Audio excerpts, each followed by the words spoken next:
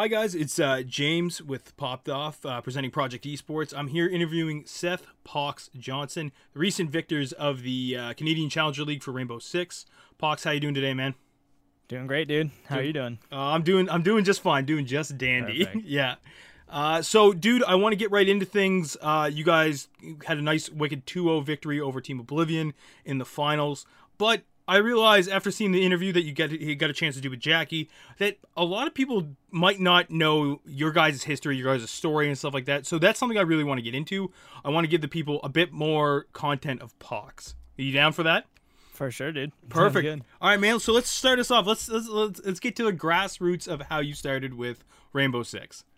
Actually, I started on console, so I played PS4 for about a year and a half. Me and my friends saw the trailer come out while we were in high school, and we were like, dude, this looks sick. We can blow up stuff, and there's a bunch of destruction. We all played like a lot of Battlefield, so that was really something that intrigued us, I guess. Mhm. So we all got the game. We all kind of played in our rank stack on PS4 for a while, and eventually I was kind of like, screw it. I want to go to PC. I want to go to this pro league that they have, the ESL Pro League they had before. And so I got a PC right there. I just bought my first PC, pre-built. Nice. Didn't want to build it myself because I knew I'd probably mess it up. So I bought a PC, switched over, and actually met a guy in a casual match that got me into competitive. He was like, hey, you looking to play competitive? I was like, yeah, dude. And he sent me a Discord, joined my first team, and just kind of made my way up from there. So, yeah. Nice, man. Yeah, you kind of really lucked out. Now, something I'm curious about that I know is it depends on when you got into it, but I know that ranked solo queue and stuff like that with Rainbow Six can be a tad intimidating for people, even if, depending how good you are, right? You still got to deal with, 4 other anonymous teammates. Did you go over to PC with your friends, or was this like a solo endeavor? This was an absolute solo mission for sure. My friends were very casual gamers compared to me. I guess I kind of played a lot more than they did for sure. It was something I definitely I had a stronger hobby for. So it was just me, just switched to PC, and I just said, you know what, whatever happens, I'm going to try to make it work. And yeah, I just went in alone. Yeah. Nice. Okay, man. So, like you said, you kind of went from team to team to team sort of thing in the amateur, tier 3, I guess, esports realm for Rainbow.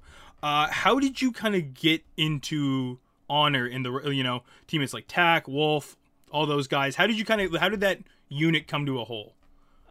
So it started out in the Canada Nationals, actually. So that was just the tournament that Canada had before they had the Canadian leagues. Mm-hmm. So Envision, I knew a bit through the previous Canadian tournaments that were happening. So I met him, and we had 2 others, London and Toasty. Shout out to them, I guess. We were just kind of all knew each other from the Canadian scene. We knew we were all pretty good. And then MV knew Wolfseas from Xbox, actually. So that's how MV, Wolfseas, and I met. So through Canada Nationals. And then there came to a point after the last Challenger League qualifiers for like the ESL Challenger League that I was kind of like, well, this isn't going anywhere. I'd failed Challenger League a few times, and I was like, I'm just going to make a Canadian team, and do some like local LAN tournaments in Toronto that I could play in, maybe win a bit of money. So actually, I went to one tournament in Toronto where I met V-Destroys, our current sub on our team. And then me and him were like, hey, let's start a team. Let's keep doing these LANs. Let's get good. Let's like win this thing.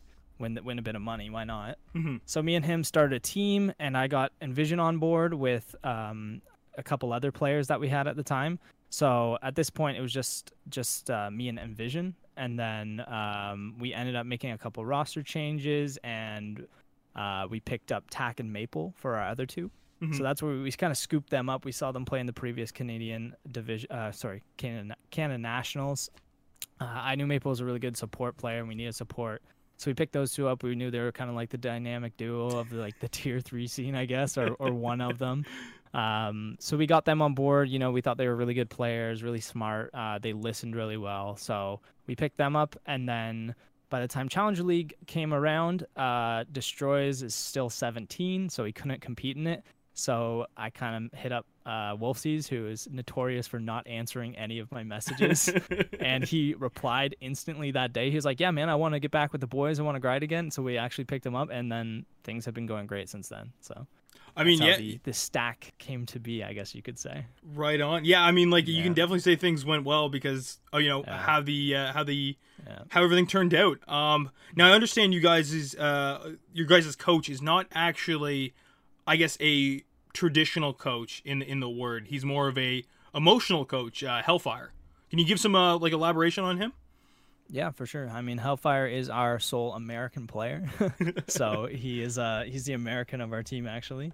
But Hellfire really helps us with like you mentioned already, the emotional support side of things. So rather than creating the strats and doing all the analytics, he just guides us in building team chemistry, keeping our head space in a good spot before games, and really just working with us that way. So what he'll do is if we're having like troubles or he notices like he'll pretty much just listen in on our comms and scrims and things, and he'll notice like if there's like tension or if there's people aren't getting along. He tries to kind of rehabilitate that and make it a more positive space, so that way we continue learning, because you're not going to really learn much if everybody's in a negative mood or a bad attitude or has an ego or etc. If you're not in the right space for learning, you're not going to learn. So he really guides that space into a positive one. He'll say, hey guys, make sure you're all online playing Scriblio together or something, just like a little activity that we all can all do together before we either go scrim or go play a game. That way we're all kind of on the same team, right, on the same side. He doesn't want any like heads clashing, so he was really good in that area of things. Right on. And I did see him tweet before you guys' final match that he basically described you as the calm before the storm. You guys were in a wicked headspace. Nobody was nervous. Nobody, like, the jitters were there. Would you contribute that more to Hellfire's contribution or to team synergy, or a kind of a combination of everything?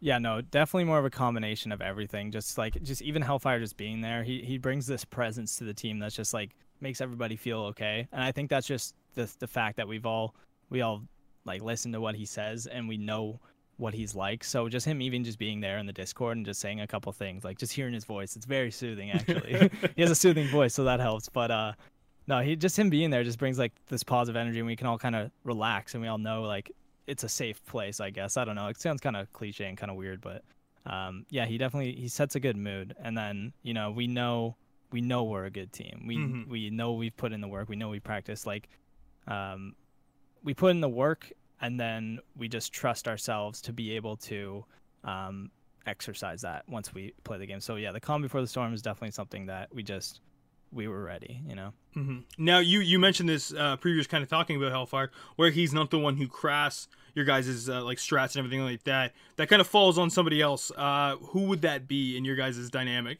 That's mainly me. I mean, we had a set of strats we kind of had as a team before we all formed. We had a few strats, but all the kind of complex counter strats, weird strats, I don't know, even just like some general ones, I make more of. It's kind of that thing where I can see the vision. I know what we need to accomplish. So if I make something weird that I know how it's supposed to work, it's a lot easier for me to translate that to my teammates. And if we practice it, then because I'm the IGL as well, I can kind of know when we need to adjust or change something on the fly to make sure that strategy actually works. So it helps me out a lot when I make the strategies, because I know what the end goal is for them. I know, and it's really nice to be able to just like work with myself, especially in game when a coach isn't going to be able to tell us what we need to change. So I think me making the strategies really sets it up so that I know what needs to happen. Right. Okay. Yeah. So like, because you're the one in the moment there, you're not working from somebody's own abstract idea. It's yours, and you can kind of relay it to the rest of the team. Is that kind of what you mean? Exactly. Yeah. And not only that, I mean, it's not, I don't want to take all the credit for it. I mean, my teammates do help build the strat and make it a better strat. It's kind of that general idea, or that the general premise of some of the strats that I make. That's like, it's kind of weird. We can tweak people in individual spots and make it even stronger. So it's good to go over it with everyone before we actually are playing it. Right. Yeah. Now, kind of weighing in on your guys' strats and stuff like that, Kixen and Taro both described your guys' match against Oblivion as a brawl. Would you think that's a kind of an accurate way to describe some of your guys' play style?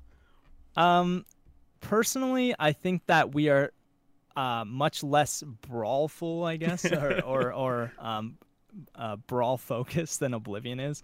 I mean, Oblivion was definitely a team that, they throw a guy on the ACOG and he peeks everything, and it was terrifying. But our general idea is kind of similar to those of like the U.S. division teams or like the better teams, SSGs, teams like that, who kind of you really utility based, really have that philosophy of like, okay, if we take less risks, we can therefore have a better chance of winning the rounds, right? Right. So we try to stay utility based. I mean, we are by no means flawless at it.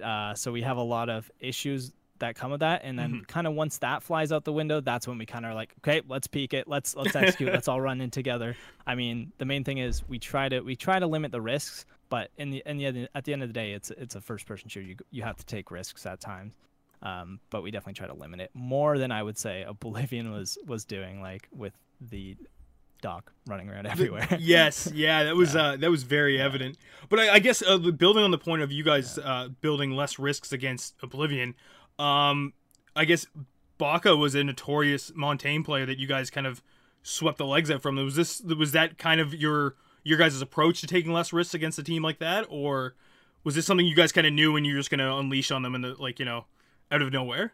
Yeah, no, that's a good question. I mean, we already knew Baka was a notorious Monty Clash main. So in our minds, if this guy's playing Montang all the time, he's practicing Montang all the time, and Montang pushes on attack are severely different than pushing without a Montang. Right. So if we just get rid of that Montang, it's fine. There's no other attackers that are really as strong of an attacker as Montang can be when they're playing it right. So if they know how to play with a Montang, maybe they don't know how to play without one. So we just kind of winged it on that ban. It's just like, we'll ban Monty and we'll play guns on guns, whatever. And even a lot of their pushes, it was pretty evident that they were trying to do their Montang pushes without a Montang, and that just doesn't work properly. So yeah, I feel like that was the right ban. That was the right way to approach it, and it ended up working out pretty well, I'd say. Yeah, I definitely agree. Were you surprised when they didn't really try and adapt with like a blitz pick or anything like that?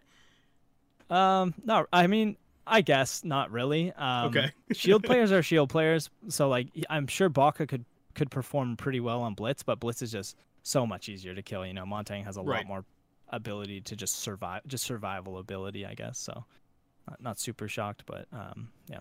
Right. Okay, cool. So kind of going back to the team dynamic and stuff like that.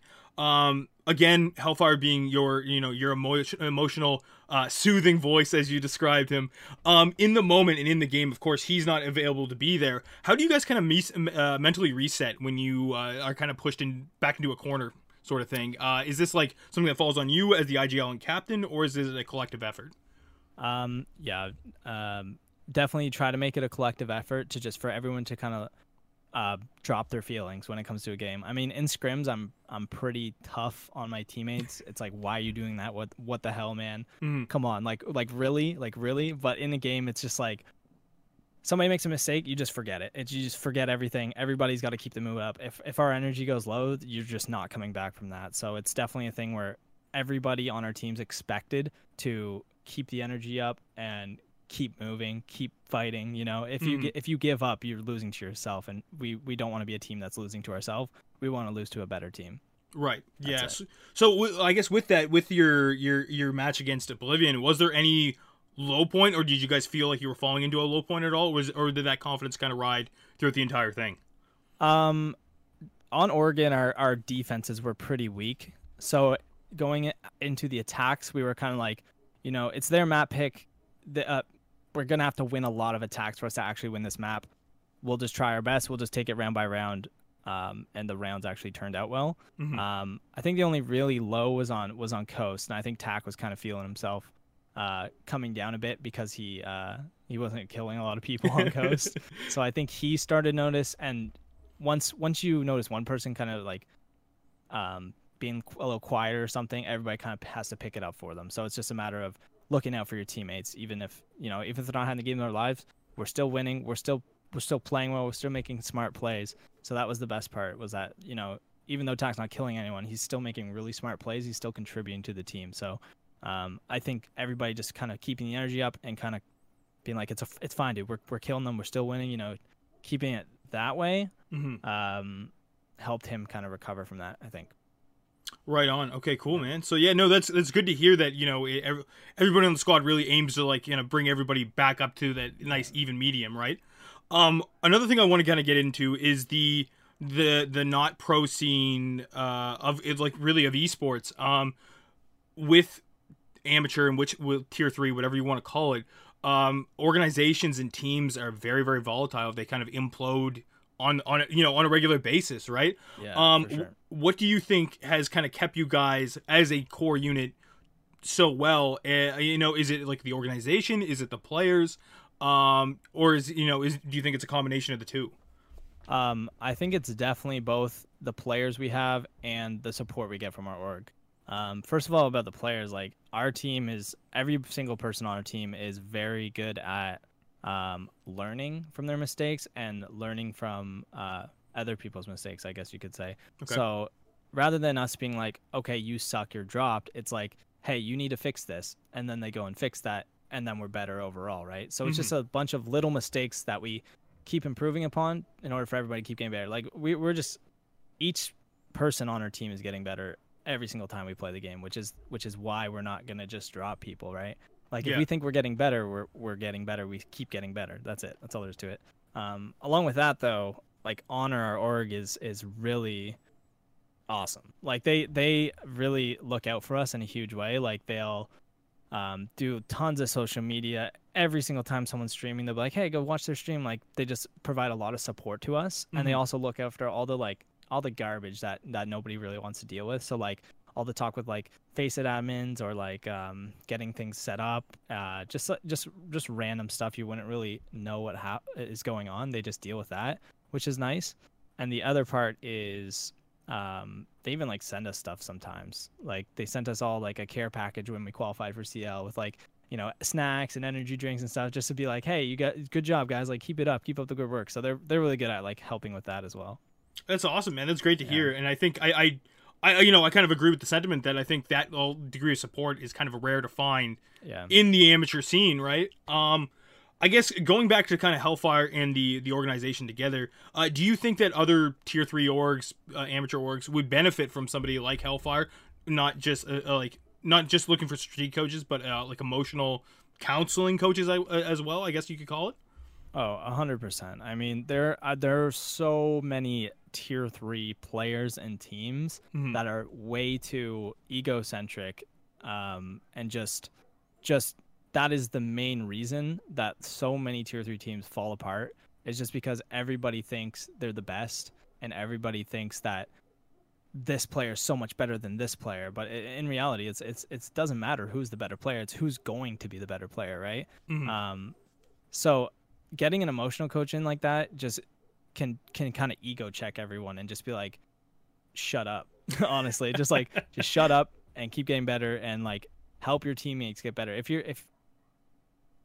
you're on a team and you're not taking criticism from your teammates, that's where someone like Hellfire can come in and be like, hey, man, if you want to get better, if you want to be the best, you got to take criticism, and you got to kind of help your teammates out. You kind of have to, like, juggle around the circle of helpful criticism, I guess you could call it. I don't even know what I'm saying at this point. But no, I think it would definitely be beneficial for teams to get an emotional coach like Hellfire in today's tier 3 scene, I guess. No, that's good to hear, man. I'm glad you guys having a bit of a unorthodox approach is really benefiting you, right? I do want to circle back to, the finals interview. Had you ever done an interview before in that? I understand you guys do Honor Cast, which is like a roundtable thing for the teammates, but have you ever done, like, an interview outside of talking to Jackie, or was that the first one? That was my first one-on-one interview, I guess you could say, yeah. Okay. And, I know you mentioned that you operate from your grandmother's basement, your grandmother's freshly renovated basement. Yeah, Granny is the best. Freshly renovated probably about 12 years ago, but okay, all right. Yeah. So my internet at my house is, like, complete garbage, so I can't stream. And even playing, like if somebody's watching Netflix, I'm gonna have 10,000 ping. So my lovely grandmother will let me move in with her for the meantime. It's temporary, but she's great. Like, she's spoiled all the time, and it's nice to have good Wi-Fi. So oh yeah, of course, complain. Absolutely, yeah. So I guess another thing that I think a lot of people, in the back of people's heads and stuff like that, doing the esports, more or less the esports dream, is the backing of the family dynamic. By the sounds of it, your grandmother and your parents are both totally on board with this. Yeah, no, I mean, the support, you definitely want a good support group around you. My parents are super, super awesome. They say, chase your dreams as long as you put the work in, and as long as you're determined, you're focused, like, you can achieve anything. So, same with my grandma. She's just always supportive. It's really rare to find that, I think, nowadays, especially, with there's a lot of pressure on kids too today. So it's kind of like, it's really nice, and I really love my parents because they just give me the freedom to kind of choose whatever I want to do, and follow my gut, and aim for success, I guess. Yeah. Oh wow, so it's super nice. Yeah. No, that's awesome, man, and it's like you said, I think there is a ton of pressure on younger people to kind of produce results really, really fast. Do you feel that today's current esports scope has kind of made it easier for you to kind of sell what you're trying to achieve? Yeah, especially when I started getting into it too. That was just kind of when the Rainbow Six scene was picking up. That was around the time of the first Invitational. I was like, man, these guys won $50,000. I was like, that's crazy. And they have this, like, what if I could do that? And now today you have Fortnite World Cup where what was the prize pool on that? It was like 15 million or something. Yeah, like that. Something gross like just that. Just a disgusting amount of money, right? Yeah. And then you have the Rainbow Six Invitational, like just past one, went from a $50,000 prize pool or a $100,000 prize pool to a $3 million prize pool. Yeah. Like that's insane growth over like such a little amount of time. So just the possibilities with it can grow so fast, and it's really, that's it. It's just beginning too, right? Like esports have not been a big thing for very long, like, and it's cool. It's cool to think about like how far it can actually go. We just got a LAN league in Las Vegas. It's like, this is a thing where people are going to be going to watch like actual sports. That's so weird to think about, but give it 10 years and how many LAN leagues are there actually gonna be? Or how big will the stadiums be? So it's kind of cool to think about how far it can go, but the fact it was just starting when I got into it was definitely helpful to persuade my parents to be like, this is an option, I guess. Yeah, and I guess talking about the pro scene, you guys, if you basically solidify your next first place seat in stage 2, you have a chance to move up to the Canadian Pro League, correct?